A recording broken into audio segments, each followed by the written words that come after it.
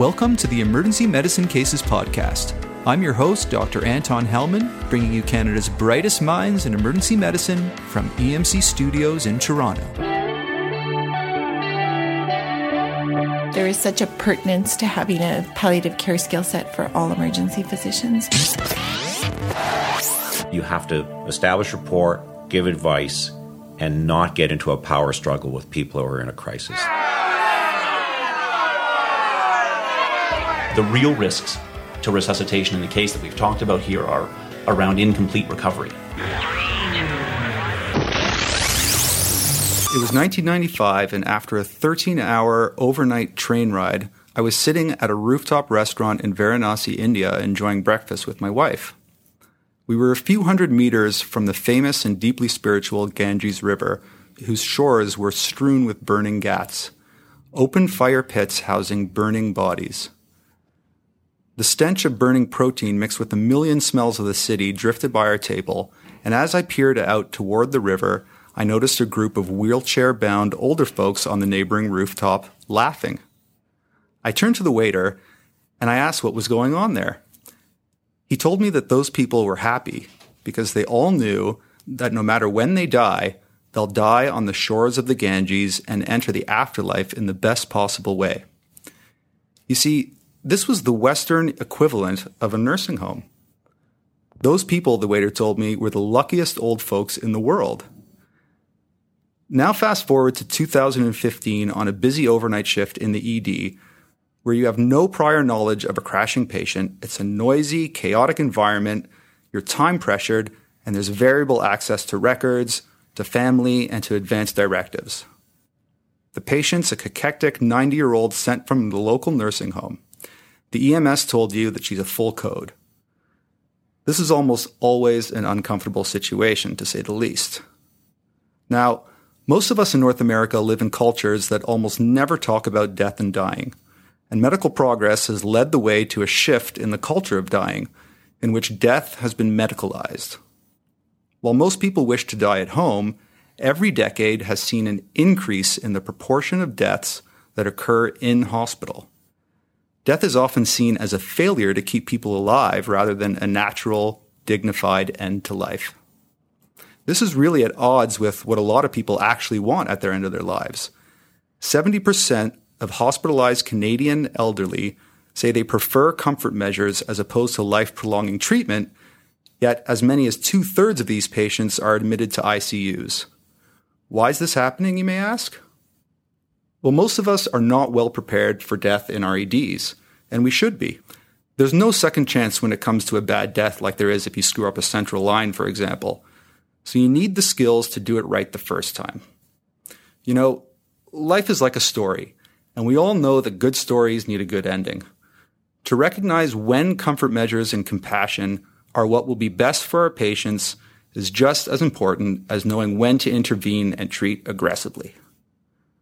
Emerge docs should be able to recognize the symptoms and patterns that are common in the last hours to days of life if they're going to provide good, high-quality, end-of-life care that patients deserve. For me, until I researched this topic, I had pretty much no clue how to manage dying patients and their families in the ED besides the usual life-saving medical treatments. I've had many an embarrassing situation, which I hope never to repeat. Perhaps you have too. So, with the help of Dr. Howard Ovens, a veteran Emerge doc with over 25 years of experience who speaks at national conferences on end-of-life issues, Dr. Paul Miller, an Emerge doc who also runs a palliative care unit, and Dr. Shauna McLaughlin, who's the track chair at the palliative stream at the CAPE conference here in Edmonton where we're doing the recording, will help you to learn the skills you need to assess dying patients appropriately, communicate with their families effectively, manage end-of-life symptoms with confidence, and much, much more.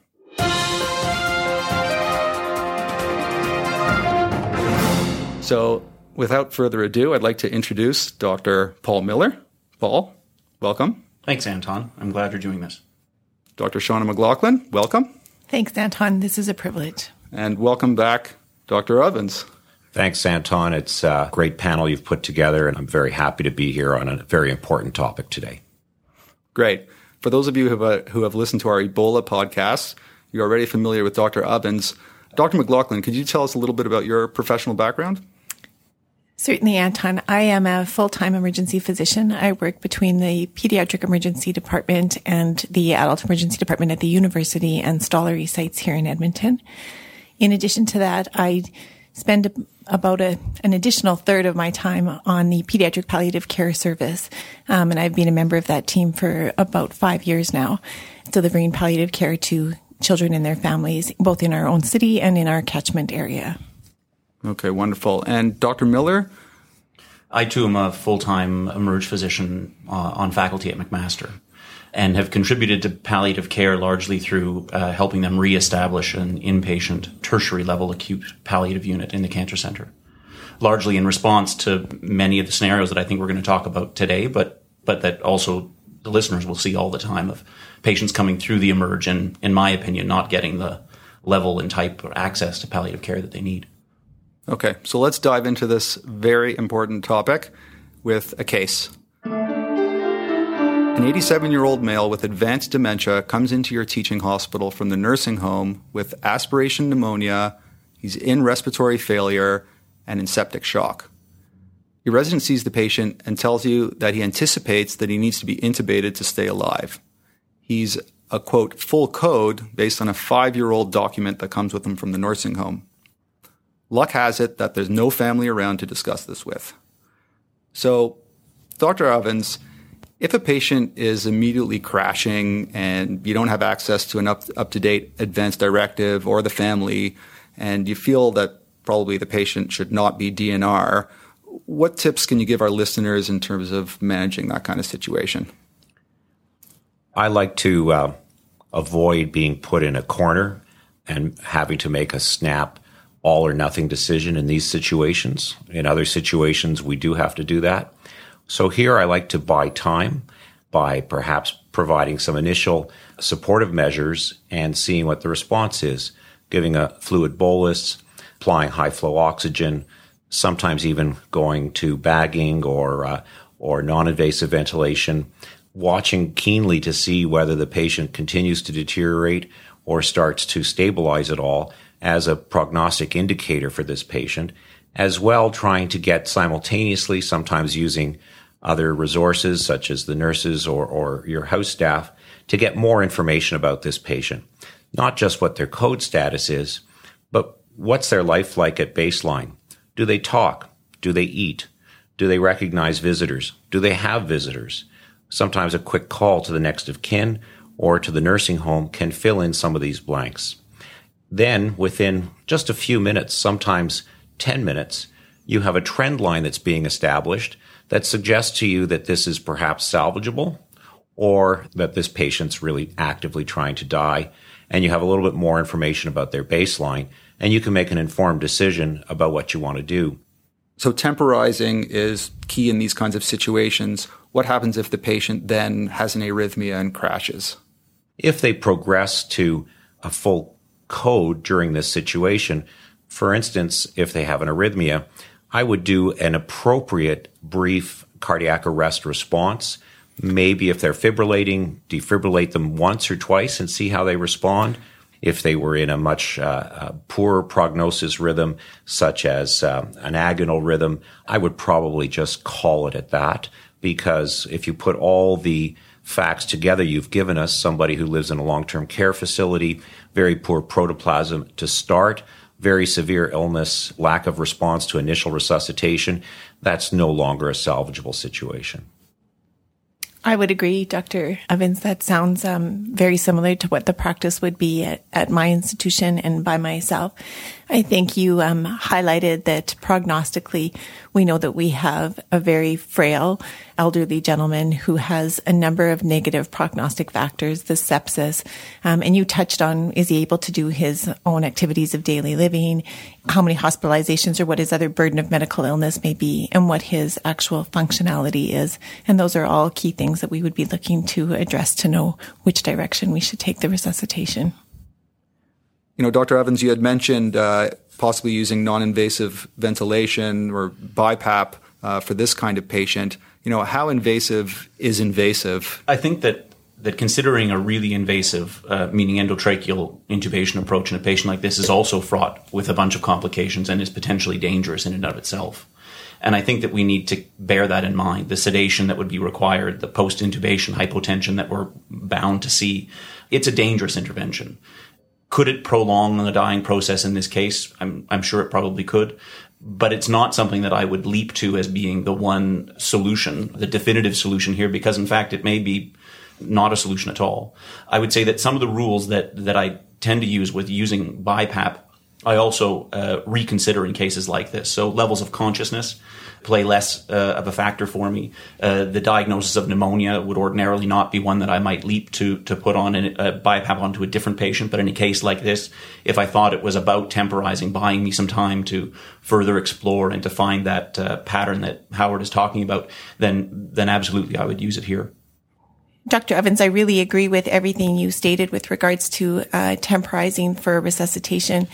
One of the things I found to be particularly helpful is that we need to engage all of those members of our team that are participatory in what it is that we're trying to do.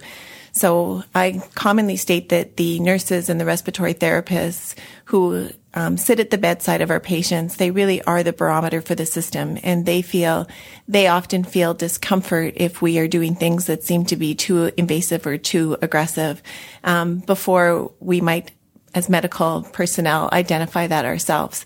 So I think thinking out loud becomes very important, and being able to articulate the fact that we are looking to try to secure further information to make the best decision for this patient, and that we are trying to temporize and trying to see which way or how receptive to the resuscitative effort this patient is going to be for us to make a decision. So I think maybe to summarize, it's just ensuring that we've informed all of the individuals in our team what our plan is with regards to proceeding with a patient in a difficult circumstance. I think Anton was also trying to tease out the comfort-discomfort risk-benefit ratio. And for me, in many of these cases, I'll begin a trial. How people are going to respond is hard to anticipate. Some people will, before you put the mask on, you think they won't tolerate it, and then you put the mask on and they're fine. They may even relax with the improvement in oxygenation, and other people are very uncomfortable, or they don't understand it. They have to be held down, and you realize that you're going down a slippery slope, and you say, time out, maybe we want to move back. But you have to kind of have a trial approach to some of these things to see just how they're going to affect the patient. Absolutely. Let's continue with the case here. Suddenly the family shows up while you're in the midst of trying to deal with this very difficult situation. Your resident says to the family, quote, "Do you want us to do everything? Do you want us to stick a tube down his throat to breathe for him, shock his heart with electricity, and break his ribs by doing CPR if his heart stops?" The family appears shocked and responds, "Of course we want you to do everything," and an argument ensues. The resident reports to you and tells you that this family is being unreasonable and that it's ridiculous that they want their relative intubated, and now the family's enraged. Dr. Evans, how are you going to, A, handle the situation with the family, and B, handle the situation with the resident? So the family is the first priority here, and education can wait a moment. And you know, the resident's made a couple of, in my opinion, errors already in his approach to the family and then his response to their initial response. And in general, I think we should start by listening and establishing rapport with the family, then giving them some advice, and then listening to what they think about all this. And ultimately, especially in a crisis situation, avoiding a power struggle at all costs. This sounds like a situation which is going to be time-consuming and difficult, but I'd like to tell you a little story that occurred to me not too long ago that shows how rapidly you can save a situation like this with the right intervention. I was home in bed one night when my cell phone rang. It was about 11:30. I was just falling asleep, and it was a friend, acquaintance of mine, and his first question was, "Howard, are you in the hospital?" I said, "No, I'm home in bed. What's happening?" And the story that came out was that he was in the hospital with his extended family. visiting an uncle who was quite ill, and that the medical resident who was attending had approached the family to discuss the role of intensive care unit transfer in their relative's care, and that things had become very uncomfortable, and that there was an argument going on, and it had been going on for 20 minutes, and it was just getting worse, and this was horrible, and he couldn't stand to listen to it anymore, and I needed to come down right away. And I interrupted him, and I said, "Is the resident still there?" And he said, "Yes." I said, "Could you put the resident on the phone?"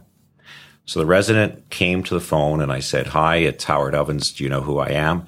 And he'd done his emerge rotation, and he said, "Yes, I know who you are." I said, "Well, I'll try and help if I can. Can you give me a brief summary about this patient?"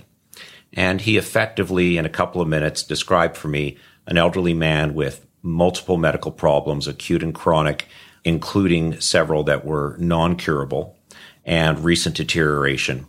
And I said, "And you're trying to get a DNR order?" He said, "Yes, that's right." I said, "Okay, let me speak to whoever's the head of the family." He handed the phone to the head of the family, and I introduced myself. I said, "Do you know who I am?" And they said, "Yes, Corey has said very many nice things about you." And I said, "I've just heard the story, but from the information I have, it's pretty clear to me that he's very ill. Do you understand that?" He said, "Yes, I understand that." I said, "From everything I've heard, all the right things are being done. He's not responding. And frankly, if he were my father, I would not go further with intensive care unit or other interventions. I would really request that they take a comfort-oriented approach and just see how things go. But I don't think that moving him to the intensive care unit will improve his quality of life, make you happy. And that's what I would do if I was there, either as the physician or as a relative." He didn't ask me one question. He said, "I see. Thank you very much. That's very helpful." And they thanked me, and I went back to sleep. Next day, I went up to the room to meet the people. I was treated like a conquering hero. The man was still alive. He lived another 2 days.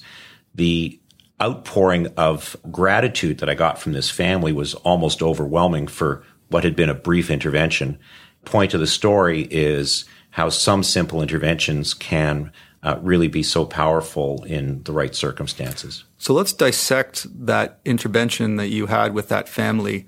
What are the key elements there that made it such that the family was grateful and that it worked? I think one of them would be that you were able to identify this individual as somebody who was loved within a family. You were able to state, if this was my own family member, and very commonly, I think that is really the only thing by which we can judge the interventions that we do. Do they seem reasonable? Would they be something that we would wish for those people who we love?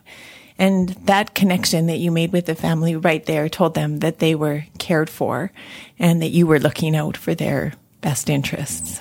It does need to be a balanced approach, because I think that one of the other things that Dr. Ovens did very clearly, though, was give a strong, clear, unambiguous professional opinion. And many families value that as much as other aspects. And I think that in our desire to include patients and families in decision-making, from time to time, we move too far towards the side of just providing options. Every particular option on the table, and then you get to choose. Do you want the red pill or the blue pill, is the example used in Atul Gawande's book. So do you want to take the red pill or the blue pill? And there is still a role for, you know what, I'm a physician and I've spent the time that I need to spend to learn about you. And my best advice is that the blue pill is the one you want.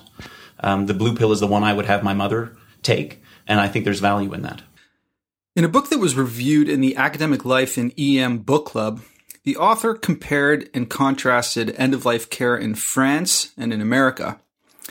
In France, apparently the decision to withdraw care is made by the doctors, while in North America, it's ultimately made by the family of the patient.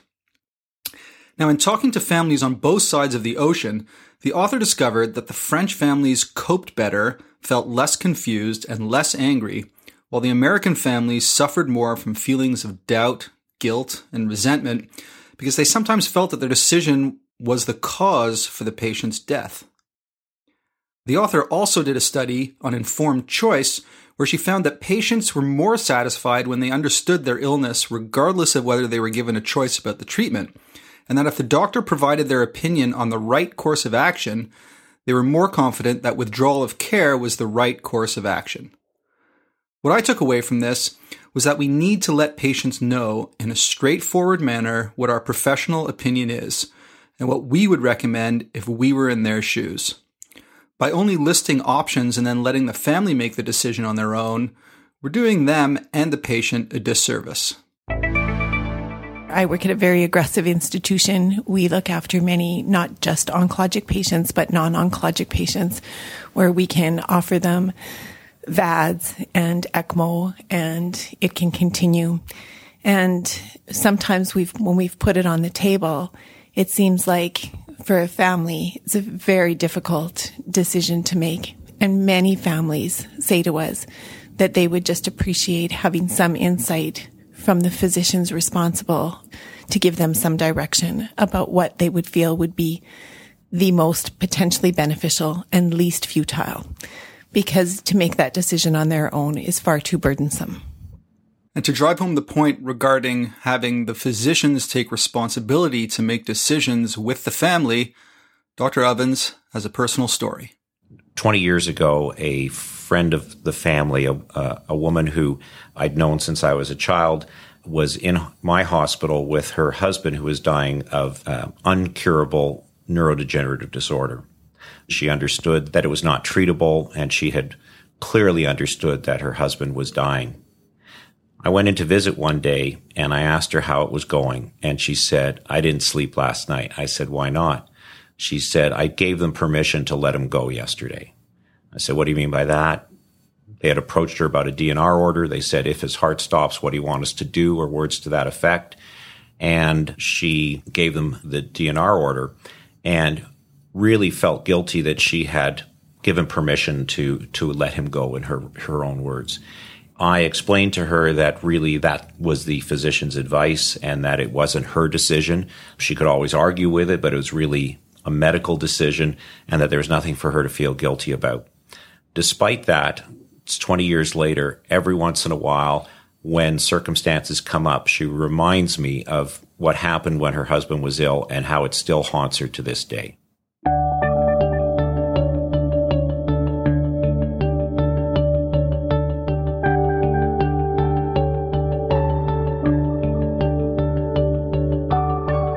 Let's get on to the second part of this case, which was the resident mishandling the situation, saying, do you want us to break your father's ribs doing CPR? And do you want us to do everything? And then the argument that ensued. How would you handle the situation with the resident who now comes back to you and says that this family is ridiculous and I give up and I don't know what to do? I spend time with the residents that I'm working with, making sure that we talk about what the real risks to resuscitation are. And the punchline that I use is stop talking about broken ribs, right? The risk of resuscitation is not broken ribs. If you're doing resuscitations, if you're doing CPR correctly, you'll break ribs. It's not really a risk. It's just going to happen. And it's not a reason not to resuscitate somebody who needs resuscitation. The real risks to resuscitation in the case that we've talked about here are around incomplete recovery, around prolonging a dying process, around uncomfortable investigations and further complications from our medical intervention. Those are the real risks that families need to understand, and the real risks I think that doctors need to understand as they embark down one of these resuscitative pathways. And so I make sure that every resident leaves a rotation with me knowing not to talk about broken ribs. So one of the palliative care myths is that code status discussions should focus on descriptions of CPR, like broken ribs, for example. You see, both patients and physicians often have unrealistic expectations of success because of Hollywood movies and such. So discussions should include information about overall prognosis and patient goals. Most people don't understand what do everything means, so you need to take time to explain the different levels of care. Next, we're going to talk about DNR orders and the new concept of AND, allow natural death. So I just want to get a little bit more into DNR orders. Something that's always bugged me is that as soon as a patient has a DNR order on their chart, they seem to be ignored by the treating physicians. They're the last patient to be seen on the consultant's list. They're sometimes undertreated. It's almost as if do not resuscitate means do not treat. What are your thoughts in terms of how DNR should be understood, and how can we kind of spread the word in the hospital to ensure that we're doing really the right thing for the patient in terms of what real treatment they need? There really is no option not to treat. Every patient requires some degree of treatment. And in order to provide effective palliative care or very good comfort care is actually incredibly effortful and takes a great deal of thought to ensure that you have looked after the symptom burden that the patient is presenting with. The entire language around DNR and the resultant do not treat is completely unacceptable. At every level of care, there is an awful lot of care to be provided and intervention required. Okay, and that brings up the concept of, rather than thinking of it in terms of DNR, do not resuscitate, thinking of it in terms of allow natural death. This seems to be sort of a movement that's just in the last few years. There's physicians out there who believe we should just get rid of DNR altogether and replace it with allow natural death. Can you just explain to us what the whole gist of allow natural death is and how you think we can integrate this into our practice? My understanding of the most significant part of the difference there is it's around applying positive language rather than negative language. It's about talking about what we will do and not what we won't do, which I think speaks to the point about all the active care, Shona, that you're talking about that will happen to patients. I make sure that when I'm talking to families, I don't get too caught up, frankly, on AND or DNR. If it comes up, we sort of discuss it, but I don't get into the nitty-gritty of what the order will look like. I talk about being fully aggressive, and then I list what fully aggressive means. And in different scenarios, it means entirely different things, but I make sure that I use the words, fully active treatment. And I do it with consultants too, right? So if I've had this conversation, I pick up the telephone to internal medicine or oncology or pediatrics or wherever the patient is going and talk about the fact that we will be fully aggressive. I'm already being fully aggressive with pain control or fluids or palliative care. And I make sure that both the consultants and the families hear that same message. In terms of the order writing, what we want is an order that basically ensures that should something happen to this patient, should they be found vital signs absent, we basically won't pull the fire alarm. Yet we need different language to talk with patients. So if I've had a goals of care discussion like I did with the case I told you about on the cell phone, I will go on after I've established with them, as Shona's described, comfort-oriented approach. I'll say, oh, and by the way, just to make sure your wishes are observed and respected 24 hours a day, we'll be adding an order to your relative's record that indicates that the cardiac arrest process will not be activated, just so there's no mistake or misunderstanding. And usually people just nod and don't even ask a question. I think the phraseology, do not resuscitate, as an order to the team is good. As a way of talking to patients and families, it doesn't really have a place. Now, DNR is sort of defined and understood as really three things. It's intubation, CPR, and defibrillation. How do you have that conversation with families about those three things in any particular situation? The institution that I work at, on our previous paperwork, there was a checkbox list. It was a menu of NG tubes and intubation and central lines, and it really allowed people to go through and individually pick one item off and leave others out, and I think created more problems than benefit.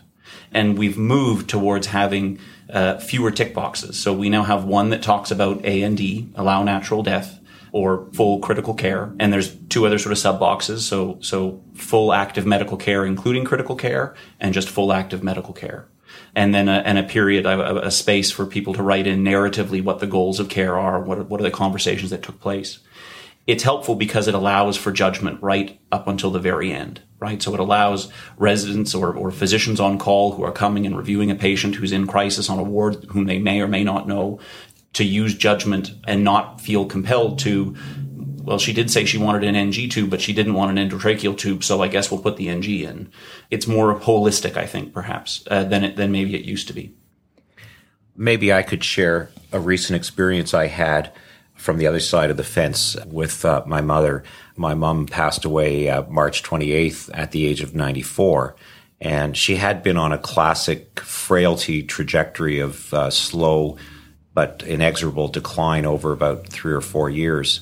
She was in an assisted living facility that was an excellent facility, and as her decline advanced, I had suggested to him a few months before she died that I wanted it known that they should call my cell phone 24 hours a day if there was any sort of crisis before they called 911. I didn't want any 911 calls without my involvement. I had talked about this with my sister, and my mother's wishes were clear to me. The response was to send me an advance directive to fill out, and it had a multiple choice selection. Do you want blood transfusion? Do you want G-tube feeding?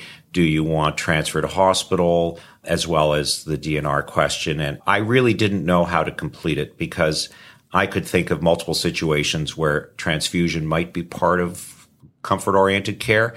If she broke her leg, I'd want her to go to the hospital and have a cast put on for comfort. And there was no way to convey that level of judgment, and nor was there a philosophical section, nor was there a place for me to write in, please just call my cell phone before you call 911.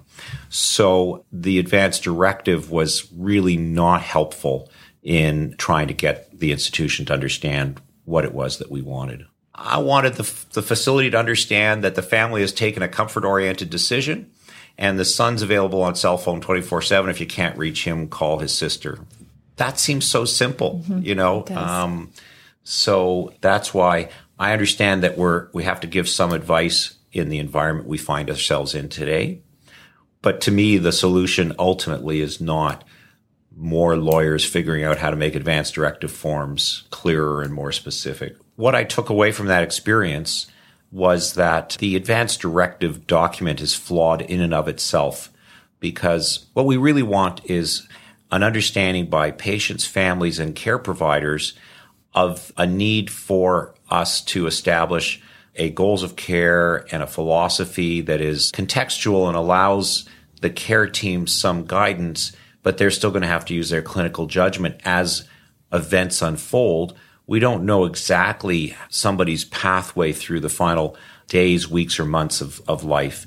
And there could be crises or complications that occur that require a thoughtful response within the parameters of comfort-oriented care that can't be specified in an advance directive.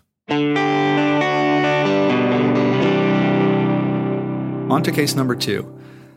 A 63-year-old woman with advanced metastatic ovarian cancer to the lungs and brain, whose family has been told that they have a poor prognosis, is nonetheless on active chemotherapy and aggressive management by oncology. Now, studies show that 98% of oncology patients want to know their prognosis.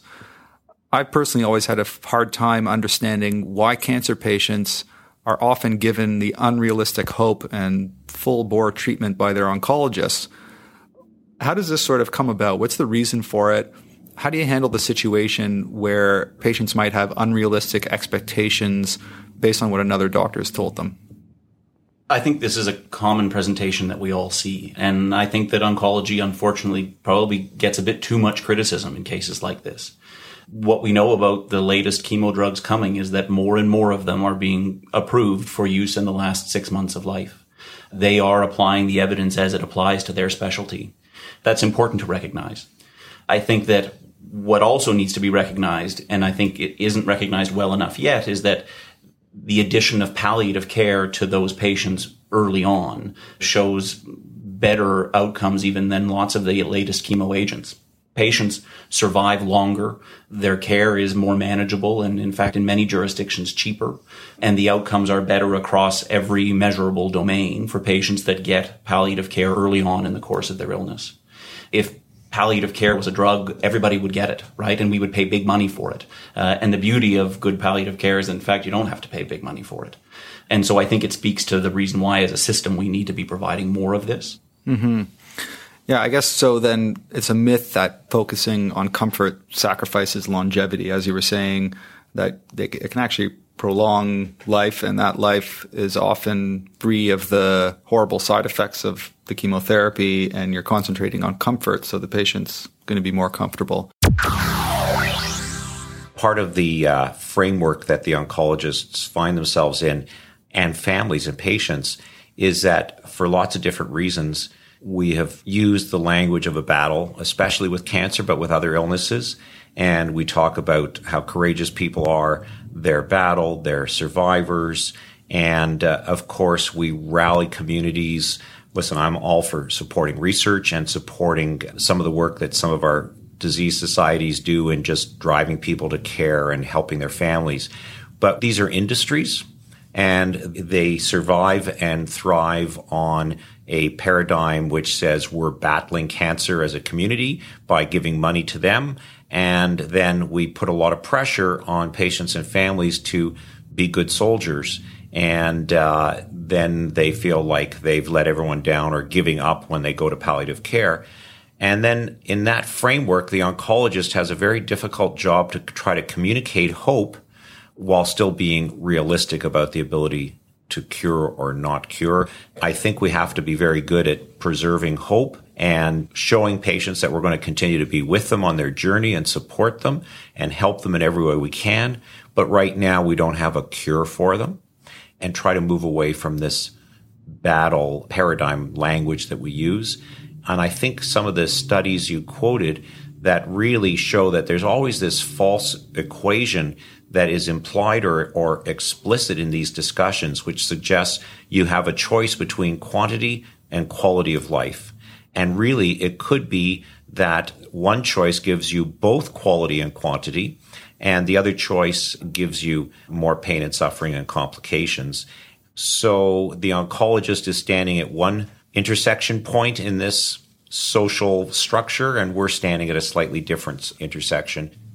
Now, these are difficult conversations to have if the patient's never been told before that they're dying. That's a difficult conversation. In the emergency department, we're busy. It's sometimes hard to take the time to have that conversation. We kind of think, well, the next doctor will take care of it or someone else will take care of it. What are some of the barriers to telling patients that they're dying, and how do you suggest that we overcome these barriers? Sure. Often concealing the illness trajectory or allowing the prognosis to remain unspoken leads patients and families to continue to fight to the death and accepting or pursuing treatment that is unlikely to benefit them. And this is often under the guise of maintaining hope. So I do think in the emergency department, prognosis is a difficult thing to give. It's something that we all shy away from. And in fact, prognosis in all of medicine is something that is very poorly studied and very often not discussed. And yet we all have a very good sense as to whether a patient is going to do well or not. In the emergency room of all places, we make decisions all the time based on our judgment as to how well we think a patient is going to do or not do. And one of the questions that I teach our residents, but I think many people do, is to say, would you be at all surprised if this patient was to die during this hospitalization? And I think if you answer that question with a yes, or if you think that, will this patient potentially represent and could they die within the next month? If you answer that question with a yes, then you are in many ways bound to have a more difficult conversation with that family to understand what their perception of their disease is. And I think that while it seems like it may be not the job of the emergency physician, patients present in crisis all the time to us. And we either accept that as an opportunity to further address what their understanding and goals are for the treatment of their disease and to address what the potential benefit or risk would be for further treatment or additional intervention. So we've established that telling the patient their prognosis is within the realm of responsibility of ED docs, and why it might be important for patients to know their prognosis. I understand that there's a couple different models out there that can help us understand how better to prognosticate. There's kind of two roads to death, so to speak. In this model, one is sort of the usual road where the patient gets sleepy and lethargic and obtunded and then comatose and then they die. And the other road is that they're restless and confused, and then they start hallucinating, and they're delirious, and they might go on to have seizures even, and that's a longer, more difficult road to death. And so that the latter patient would take a longer time, more than just your shift, to die. Okay, so that kind of model can help in sort of the immediate 8-hour block that's in front of you. I understand that there's a model that shows a trajectory of death in different categories, and that this can help more on a broad level for patients over weeks or months or days, help you prognosticate a bit better. Dr. Evans, could you just describe that model of the trajectory of illness? Right. So the 4 trajectories that have been classically described include first the sudden death trajectory, where you're going along just fine. You haven't been ill at all, nothing to predict anything bad happening, and then suddenly you become critically ill or injured and die. This could be anything from a sudden unheralded MI to a traumatic injury, a fall, an assault, etc. The other 3 are a little different. They're more gradual, and I think the importance of them for this discussion is because locating patients on this trajectory can help us think a little bit more in an organized fashion explicitly about that gestalt you get in the resus room, like we had in case 1, where you get a thumbnail from the paramedics. You take one glance at a fairly malnourished looking person who you can tell hasn't been out of bed in a long time. And what does that gestalt mean? So the other 3 trajectories break down into fairly equal proportions. The first one is the frailty trajectory, the person who just dies of old age. It's a very slow, gradual, but an inexorable decline, and includes along the way decreased mobility, decreased energy, and sometimes decreased cognition. The other one is cancer, where you get a diagnosis of an illness. It could be something else other than cancer, but most commonly it's cancer, where you get an incurable diagnosis and you decline slowly at first and then precipitously towards the end. And the third one is organ failure. This could be COPD, could be heart failure, could be renal failure, liver failure. And typically these patients have a gradual decline that has a few perturbations along it due to acute exacerbations, which bring them close to death, but from which they can be rescued, but usually not back to the same place on the baseline. So each time the person with heart failure comes in, we may diurese them successfully and adjust their meds, but they won't usually return quite fully to where they were before that admission. Same thing with the COPD patient. And so each time you have to decide if they're having an exacerbation of their organ failure, whether this is a salvageable opportunity or not, and how far the patient and family want you to go in trying to do that. Recently, I looked after a lady, and I'll just call her Mrs. Smith, but Mrs. Smith came in significant heart failure, and by our medical record, I could see that she had been in a month prior, 3 weeks prior to that, a month prior to that. And I can see from the interventions that had been done, she'd had repeat cardiac catheterization, she'd had adjustments to her medical care. But the reality is that we couldn't stop her from representing because she was feeling very dyspneic and had significantly diminished exercise tolerance. And just what Dr. Evans said, every time we got her better, she improved, but never to the previous baseline. So I said, Mrs. Smith, can you tell me what is it that you're looking forward to? And she said, well, my son is coming this summer to visit with my grandchildren, and I am really looking forward to that. And at her bedside was her granddaughter. And she said, oh, Granny, I'm not sure that's going to happen because finances are a little bit tight. You know, he might not be able to come. Maybe what he'll do is come for Christmas. And, you know, I actually wrote out the trajectory or showed them just to give them a graphic sort of representation of what's been happening to Mrs. Smith. The point was really, I think that if your son can come this summer with your grandchildren, he should, because I'm not sure, not that maybe she might not be here, but she might not be here at Christmas, and she may be too infirm or hospitalized to be able to enjoy those grandchildren. And so for me, that case allowed me to teach the residents what the ripple effect is of the decisions that happen or the things that we say to families and patients in the emergency room. They're profound, and we just often forget to put that back in the context of an individual within their own family.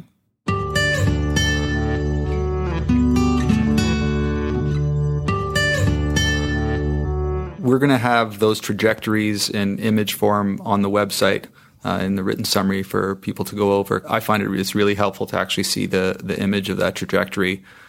What about the prognostic signs at the very end of life? If we've been practicing as long as Dr. Ovens have, we kind of intuitively know what these signs are. For those listeners out there who are just starting their practice, what clues on physical exam can give us an idea that the patient is near death besides the obvious crashing patient? The things that tell me that death is imminent, that it's time for families to gather, are very clearly hypotensive patients, particularly hypotension with delirium, the death rattle that's talked about in the books. I've seen that not be as helpful sometimes in my experience, that can sometimes last for days and it can even come and go a little bit. Cyanosis for me and agonal breathing. Those signs are quite clearly meaning that death is imminent. If you stand in your resuscitation bay or in your acute area, very commonly you'll have a patient present to you and you get initial blood gas, and it takes you those few minutes to be able to piece together any bit of history. You get the thumbnail from EMS, you try to log on, and that blood gas is just profound. Like, it tells you that this patient is in the throes of actively trying to die. The pH is 6.91, the lactate is 19, the K is 11. The more junior you are as a physician starting out, those are very frightening patients to present, because you look at that blood gas and you think, oh my goodness, what is it that I've got to do for this patient? And it's only when you've had time and experience and you're able to piece all of that information together in a quick manner that you know that the focus of your care really needs to be that of comfort focus. So while all those physical signs are so important, I commonly find that we get a blood gas first because the patient is presented to the acute side, and it becomes very clear sort of thereafter. Those are great points, Shona. We've focused a lot on the discussion around decision-making at the front end of the eMERGE visit, but there will be patients who already have chosen a pathway, or as a result of our discussion, choose a comfort-oriented pathway. And then at least till the end of our shift or a bed is found, we have to manage the dying process for them, and we have to be good at it. And among the things that are really key are standing down on investigations and physiological monitoring, not just because it gets in the way of touching and being with the patients, but because it's so difficult for our staff not to react to those numbers. And we just have to take those numbers away so we can focus on what's important in these situations. Yeah, that's so true. What do you do in the situation when a patient flat out asks you, what's my prognosis? How long do I have to live? How do you handle that situation? So before I get into a discussion of the explicit question that's on the table, I would first come back to what's the hidden agenda for the patient and explore why they're asking. So some open-ended or patient-centered questions that you could use to move that discussion forward are, what are you afraid of? If you were to die tomorrow, what's it important for us to help you accomplish today? What other unfinished business do you have? What's most important to you now? If you were going to die in the next couple of weeks, where would you want to spend your time? And I think the answers to those questions will often take you away from the focus of 2 weeks versus 2 months and the numbers, and to what the real issues that need to be addressed are for establishing goals of care. I agree, Dr. Ovens. I think sometimes when people ask that question, it's not so much that they are expecting a defined prognosis, but they are really looking for what is going to happen to them. What will the process be? What suffering will they have to endure? Where do they see their needs being met? And perhaps that is just where we can offer them some reassurance or links to other supports within our institution or community. For example, a unit perhaps like where Dr. Miller works. That, to me, really is the distinction, the difference between palliative care and end-of-life management in the eMERGE. They are, in my mind, distinct concepts. I think they need to be distinct concepts for patients, that palliative care is not necessarily about imminent end of life. It can be a long process. It can be a year. It can be years of managing symptoms and moving closer towards death, certainly, but not futility. And I think that end-of-life management in the ED, part of this 8-hour prognosis, if you will, just different sides of the same coin, but distinctly different. We're going to move on to the final section of the podcast and talk about symptom management, some practical clinical pearls. So we talked a little bit about the very end of life care, and I want to talk a little bit more about how to manage symptoms at the very end of life that we never really get taught in emergency medicine to do, but that are very important. Let's say your end-stage cancer patient now has the death rattle and you know the patient only has a few hours left to live based on your clinical assessment. And that can be a very stressful situation for you, for the family, for the patient. Let's say you've counseled the family, everyone's in agreement about the goals of care. What are some of the steps that you take? What are some of the things that you do to help to get the environment such that it's working for everybody? I start certainly with a conversation with the nurses to make sure that they're aware of decisions that have been made and the direction we're moving in. And then I write some very simple orders for them. I write move to private room, and I ask them to discontinue the monitors in a gradual process, right? I try and make this not all of a sudden turning out the lights, but in a gradual way, discontinuing monitors, quieting the room, maybe dimming the lights if it's possible, bringing in some extra furniture for family to sit on. I make sure that when I speak to the family, I say things like it's okay to hold her hand. But from specific orders, I write scopolamine, 0.4 milligrams IV. If that's not possible because we don't have the IV or scopolamine, I suppose you can use home atropine drops from the ENT cart, 2 of those under her tongue. You want a patient to be pretty sedated for that. That can be a little uncomfortable if they're still awake, but the case you gave us was with a death rattle, and that usually connotates that a patient is comatose or semi-comatose. I make sure that there's pain orders written.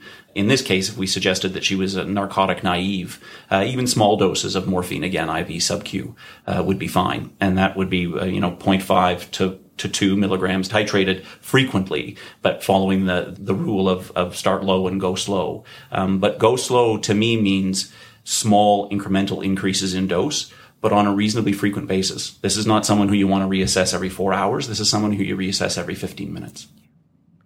The only other thing that I would add, Paul, is that I would see if the family were interested in having pastoral care or social work be of some assistance, both to just contact other family members that may wish to be present, but also just to have a presence in the room. If there's family of spirituality, trying to obtain a priest or somebody for them may also be of some benefit. That's very helpful.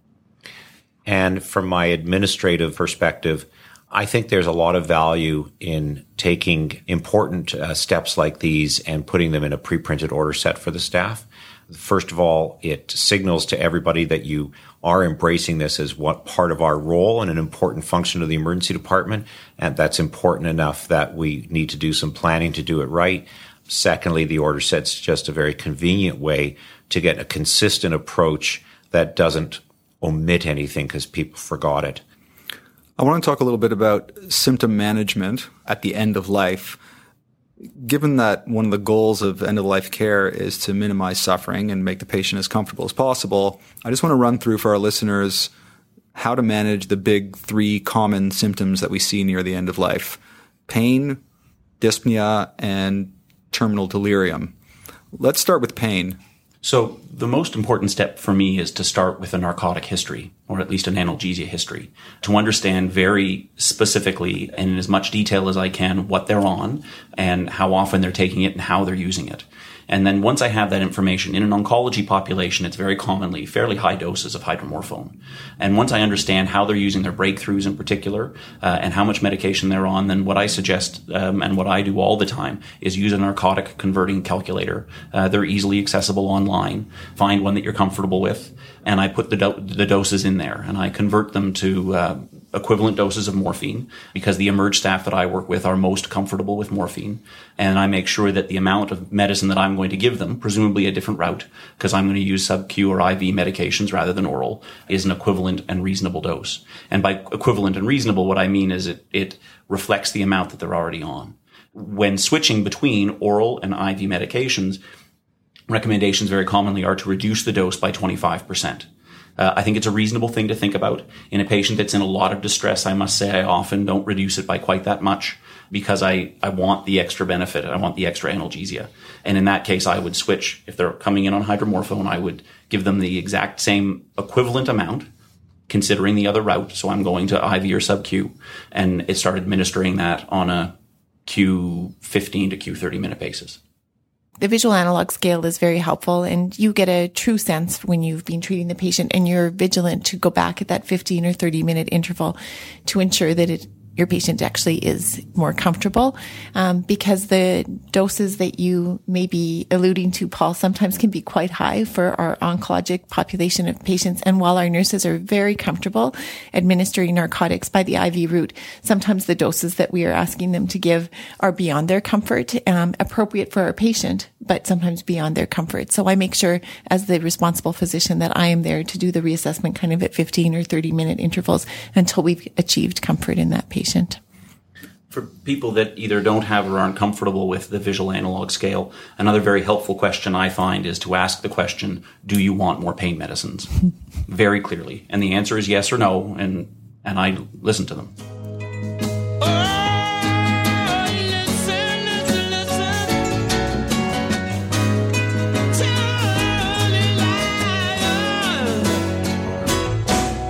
In the imminently dying patient in the emergency department, in addition to opiates that we might use to help get their pain under control, are there any role for any other medications, adjunctive medications? If there are no real contraindications, and sometimes at the end of life there really aren't, to anti-inflammatories, sometimes those can have a role. Toradol via the IV route can be very effective. But a medication that we don't often consider but can be very helpful and has multiple properties, so including that of being very good for nausea, if that is also a strong or prominent feature of our patient, would be that of dexamethasone. And I will use 10 milligrams of dexamethasone, anywhere between 8 to 10 milligrams IV initially. And then I will most typically dose 4 milligrams of dexamethasone TID. I hear emerge docs asking me a lot about the role of ketamine. I'm hesitant around ketamine, to be real honest with you. I use it a lot in other scenarios, but here what I found from my experience is that the added benefit of it is marginal at best, that it's fraught with issues of making patients more confused, and that depending on where I'm going to hand this patient off to, including ketamine in their care plan then limits options quite dramatically. And so you have to think further down the path about, so who else is going to carry on with this ketamine if it's successful? Having said that, for patients that really are failing opiates or are really out of control in terms of delirium, they need some sedation. Benzos would be the first choice, but if I'm going to engage ketamine, we're talking about a low dose, subdissociative, and again with frequent titration. But I would say that it's not my first, second, or third line agent. So that's good to know that even though there are some, I understand, small studies that it's used as an adjunctive medication with opiates for end of life, that in your experience, you don't recommend it. Okay. Let's move on from pain to dyspnea. You know, dyspnea is sort of the second big ticket item after pain when it comes to symptom management in end of life care. There is perhaps nothing more disconcerting for family members than seeing their loved ones struggling to breathe. Can you run through for us what the ED management of dyspnea at the end of life is? The first line medications really would be that of opioids again. Instead of dosing for pain management, it's more prudent to actually use a much smaller dose of an opioid. Very typically, that dose would be even as small as 0.5 milligrams up to about 2 milligrams. For pain, we might be wanting to reassess the intervention of the opioid every 15 to 30 minutes. For dyspnea, we know we're in for a little bit of the longer haul, and we would be using very small doses, increasing incrementally as required, but using those medications very regularly, so around the clock. 0.5 to 2 milligrams every 6 hours might be how we would manage just purely dyspnea. Okay, so the first line medication for pain and for dyspnea are opioids. What about the notion that opioids actually hasten death? Is that a myth? So no evidence, of course, that opioids hasten death.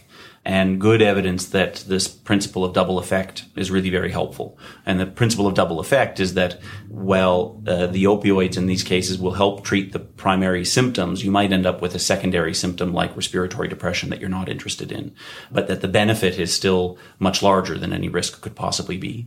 In fact, I believe there was a Cochrane review on that a few years ago. And because that is a common misconception of physicians and actually a great fear of physicians that they will somehow hasten death by administering appropriate doses of opioids. And when using opioids for dyspnea, there was evidence that the PaCO2 increased, but not by greater than 5, and that at no point did it hasten death.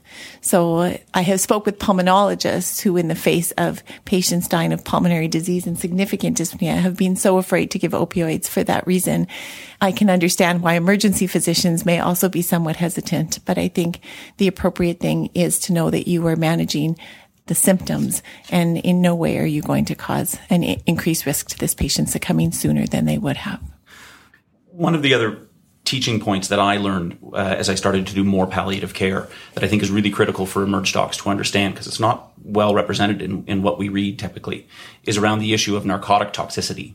And by narcotic toxicity for palliative care patients, we're not talking about respiratory depression. We're talking about the buildup of metabolites in systems that are not working well, and the reasonably profound symptoms that patients can get as they escalate their doses of narcotic and trying to deal with a pain crisis usually. And those symptoms in particular are myoclonus, uncontrolled pain, agitation.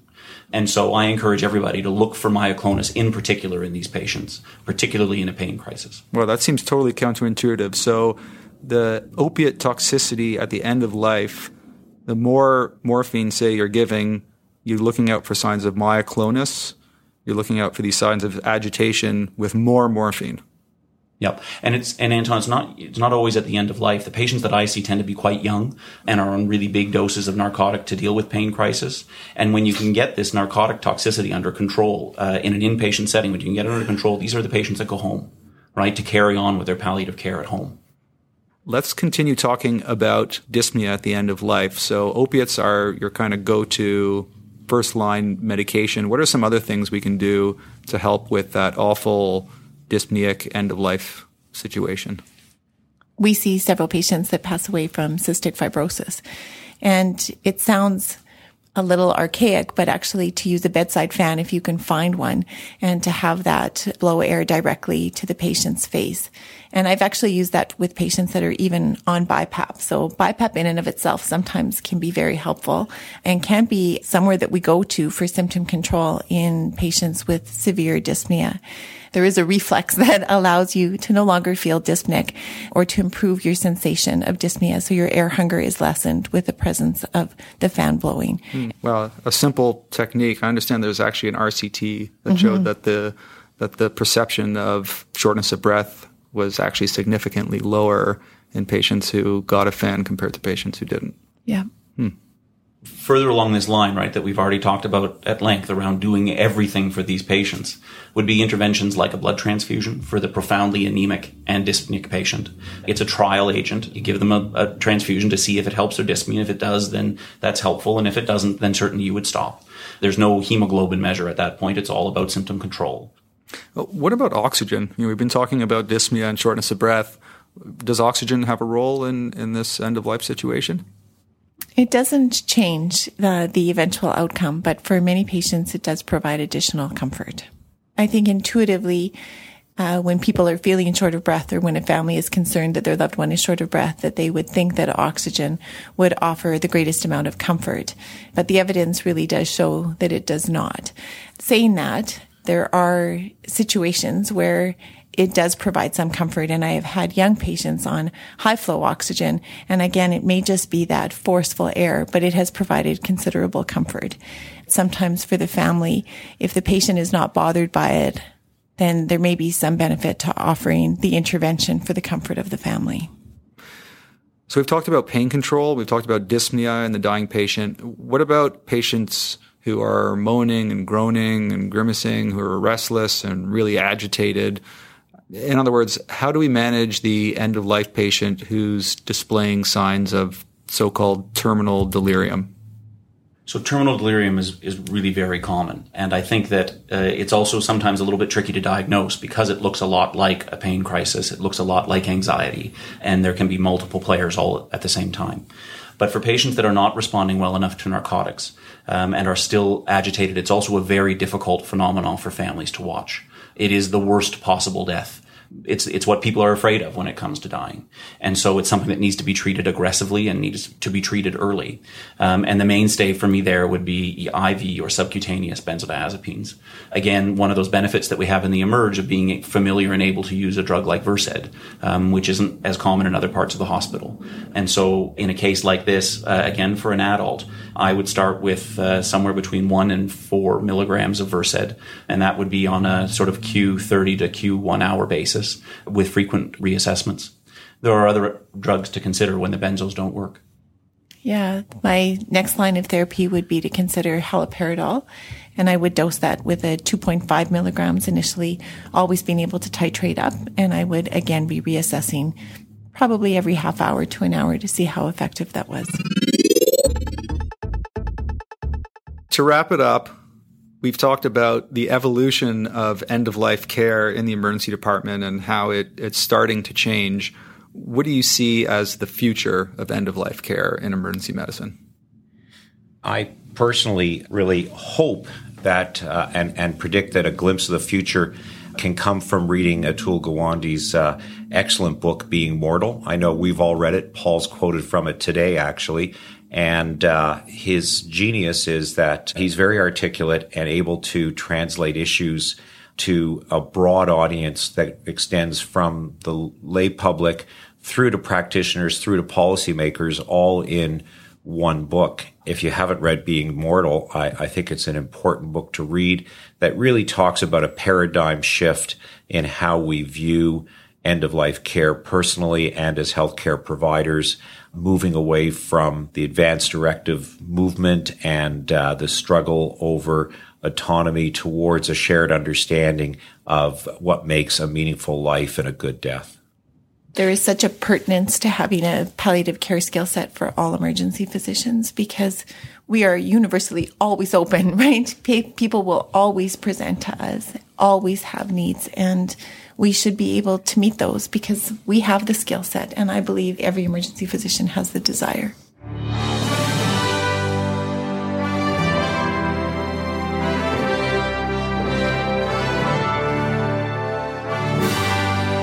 And this month's quote of the month is from Hippocrates. Cure sometimes, treat often, and comfort always. So until next time, take it easy.